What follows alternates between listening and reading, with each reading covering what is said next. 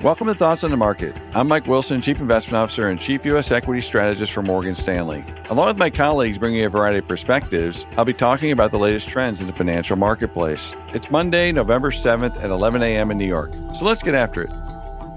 Last week's pullback in major U.S. stock indices was not a surprise as the Fed remained committed to its mandate of getting inflation under control. However, if our tactical rally in U.S. stocks is going to have legs, 10-year U.S. Treasury yields will need to come down from current levels. Otherwise, it will be difficult to see higher prices for the S&P 500 given how sensitive this large-cap growth index is to interest rates. Furthermore, we remain of the view that 2023 earnings forecasts are as much as 20% too high, so it will be difficult for stocks to move higher without valuations expanding.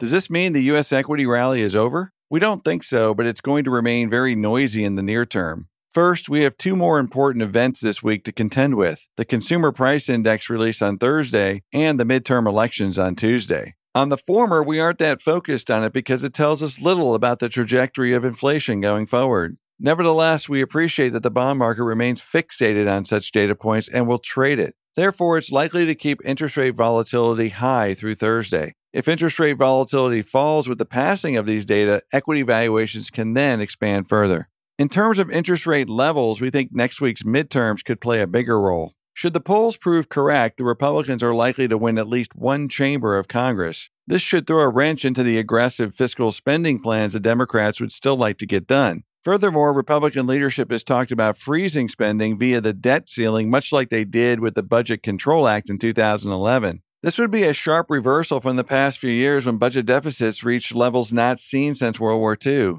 In our view, a clean sweep by the Republicans on Tuesday could greatly raise the odds of such an outcome. Such a decisive win should invoke the kind of rally in 10-year Treasury bonds to keep the equity market moving higher. One caveat to consider is that the election results may not be clear on Tuesday night given the delay in counting mail-in ballots. That means we can expect price volatility in equity markets will remain high and provide fodder for bears and bulls alike. Bottom line, we remain tactically bullish on U.S. equities, assuming longer-term interest rate levels begin to fall. This week's midterm elections provide a potential catalyst in that regard if the Republicans win decisive control of both the House and Senate, as some polls and betting markets are suggesting. Because this is purely a tactical trading view and not in line with our core fundamental view, which remains bearish, we will remain disciplined on how much leash to give it.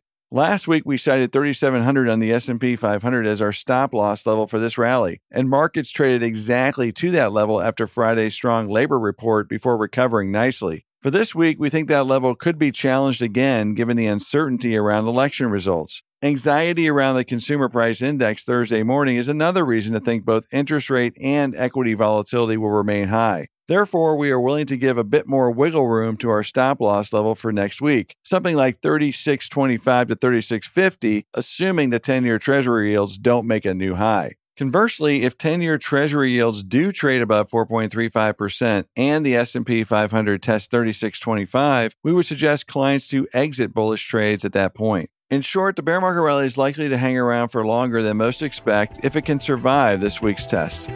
Thanks for listening. If you enjoy Thoughts on the Market, please take a moment to rate and review us on the Apple Podcast app. It helps more people to find the show. The preceding content is informational only and based on information available when created. It is not an offer or solicitation, nor is it tax or legal advice. It does not consider your financial circumstances and objectives and may not be suitable for you.